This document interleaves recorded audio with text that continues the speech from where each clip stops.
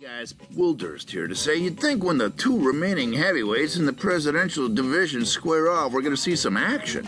A knockout or a TKO or someone flat on their back on the canvas, but you'd be as wrong as fried foie gras on a hot dog.